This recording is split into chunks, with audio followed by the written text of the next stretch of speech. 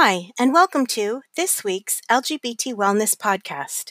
Each week, LGBT HealthLink, a program of Centerlink, brings you a roundup of some of the biggest LGBTQ wellness stories from the past week. Get ready to listen and learn lots. Hi everyone, this is Corey. Welcome back to another week of our LGBT Wellness Roundup.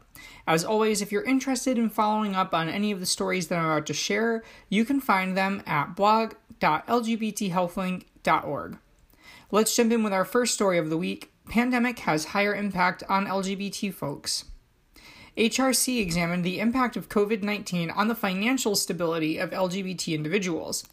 They found that LGBT people were more likely than non-LGBT folks to have had their hours reduced at work and to say that they are now, quote, much worse off, unquote, financially than they were before the pandemic. LGBT individuals were also more likely to have sought help from a doctor, to have done their own research on how to prevent the spread of COVID-19, and to have taken precautions like wearing masks and avoiding public transit than were their non-LGBT peers. So definitely interesting that we've known for a while that LGBT folks are likely more at risk due to higher rates of HIV, higher rates of smoking, lower access to the healthcare system, and now we're starting to see that LGBT folks have also been impacted more financially. That's kind of on the negative side. And then on the positive side, that LGBT folks are also more likely to be taking steps to protect themselves in their communities. So definitely a mix here of, good and bad news. Next up, benefits raise awareness and relief. Billboard magazine covered the top moments from Centerlink and GWOD's Together in Pride virtual event, which brought a whole list of celebrity faces together virtually to raise funds as well as awareness about the crisis facing LGBT people and the community centers that serve them. It was a really exciting, fun event. I really loved watching it live myself, just to have a sense of community and know that I was watching it with other people all over the country and the world who were, interested in these issues and who find them important like I do. And of course, it's still available now on demand on YouTube if you'd like to look it up and check it out for yourself. Meanwhile, The Hollywood Reporter spilled the tea on the Queer as Folk reunion that Centerlink hosted on May 1st, which also is providing relief to LGBTQ community centers nationwide. Well, it's nice to have some good news like that gets me excited and feeling good, because we also, of course, have some really disturbing things in the news these days, including our next story, UNAIDS rings alarm on violence. UNAIDS reported on troubling reports from around the world that LGBT people are being singled out, blamed, and harmed during the COVID-19 pandemic.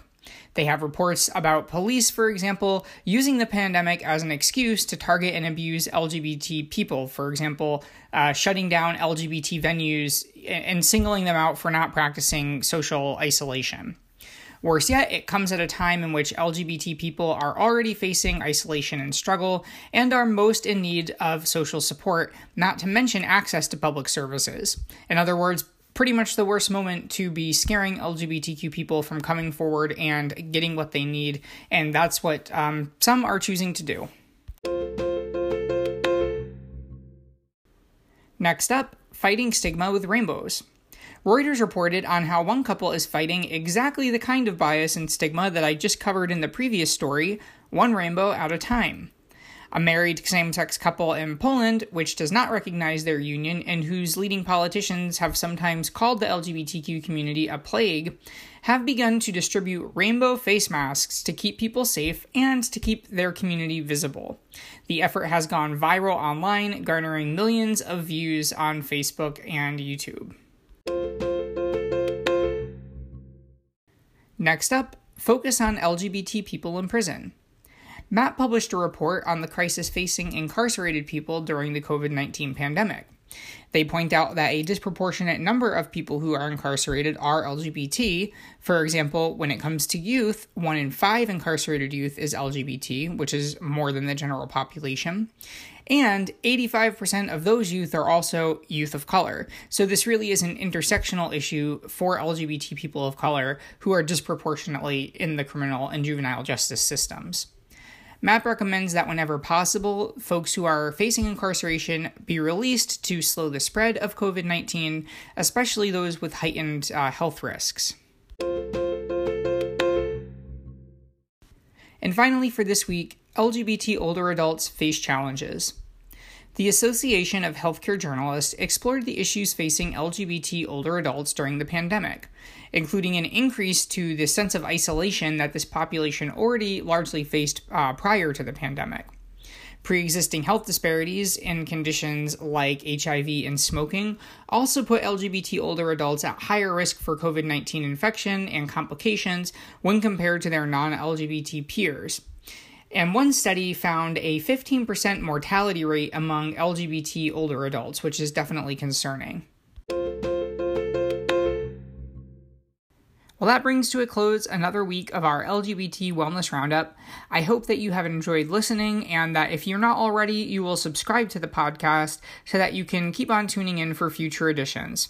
I look forward to talking to you next week, and don't forget that if you want to follow up on the stories that we covered in this episode of the podcast or in any past episode, you can find them all in written format at blog.lgbthealthlink.org.